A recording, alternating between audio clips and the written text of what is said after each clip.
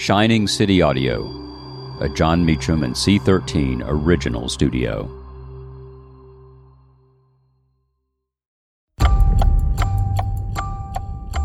On June 16, 1858, Abraham Lincoln delivers his House Divided address in Springfield, Illinois.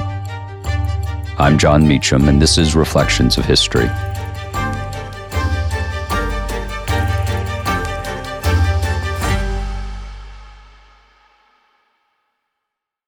Our family has grown. Welcome to the world, Hannah baby. Introducing a new collection, Hannah Soft, made with Tencel. It's so breathable, with stretchy comfort for all of baby's first moments. And it's cool and gentle on their skin all year round. Entrusted Hannah quality for your most precious gift. Hannah Soft, made to last. Shop now at hannahanderson.com. He knew it was an important occasion. Abraham Lincoln was being nominated to stand for the U.S. Senate as a Republican in Illinois. In the weeks leading up to the gathering where his nomination would be made official, Lincoln worked on a speech, jotting thoughts his law partner William Herndon recalled on stray envelopes and scraps of paper as ideas suggested themselves, putting them into that miscellaneous and convenient receptacle, his hat. In private, Lincoln read the speech to Herndon and to other advisors. In one session in the library of the State House, several fastened onto a single line, one drawn from these words of Jesus: "Every kingdom divided against itself is brought to desolation, and every city or house divided against itself shall not stand." Herndon articulated the common objection. The house-divided image pointed toward a new order beyond the status quo of slave states and free states under the Constitution. "It is true," Herndon asked Lincoln, "but is it wise or politic to say so?" Lincoln replied, "That expression is a truth of all human experience. I would rather be defeated with this expression in the speech and uphold and discuss it before the people than be victorious without it." On the afternoon of this date, Wednesday, June 16, 1858, the Illinois Republican Convention was unanimous. Quote, "Abraham Lincoln is the first and only choice of the Republicans of Illinois for the U.S. Senate." At 8 that evening, the nominee addressed the delegates. He spoke simply. "If we could first know where we are and whither we are tending, we could then better judge what to do and how to do it. We are now far into the 5th year since a policy was initiated, with the avowed object and confident promise of putting an end to slavery agitation.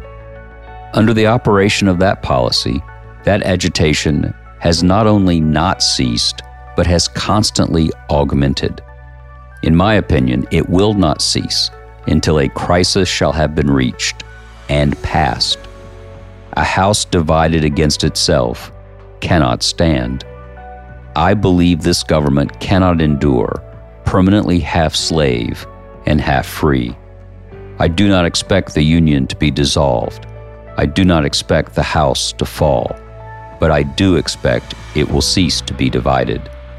It will become all one thing or all the other."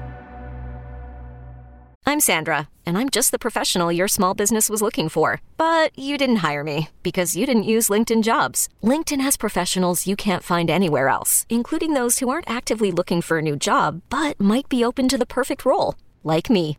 In a given month, over 70% of LinkedIn users don't visit other leading job sites. So if you're not looking on LinkedIn, you'll miss out on great candidates like Sandra. Start hiring professionals like a professional. Post your free job on linkedin.com/recommend today. Lincoln's Springfield speech, Frederick Douglass remarked, was well and wisely said. Liberty or slavery must become the law of the land.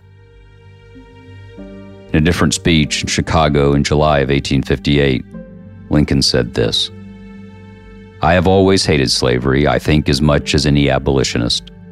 Let us discard all this quibbling about this man and the other man, this race and that race, and the other race being inferior, and therefore they must be placed in an inferior position. Let us discard all these things and unite as one people throughout this land.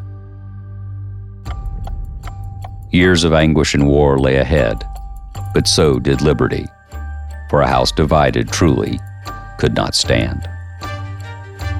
Thank you for listening to Reflections of History, a creation of Shining City Audio, a C13 Originals and John Meacham studio.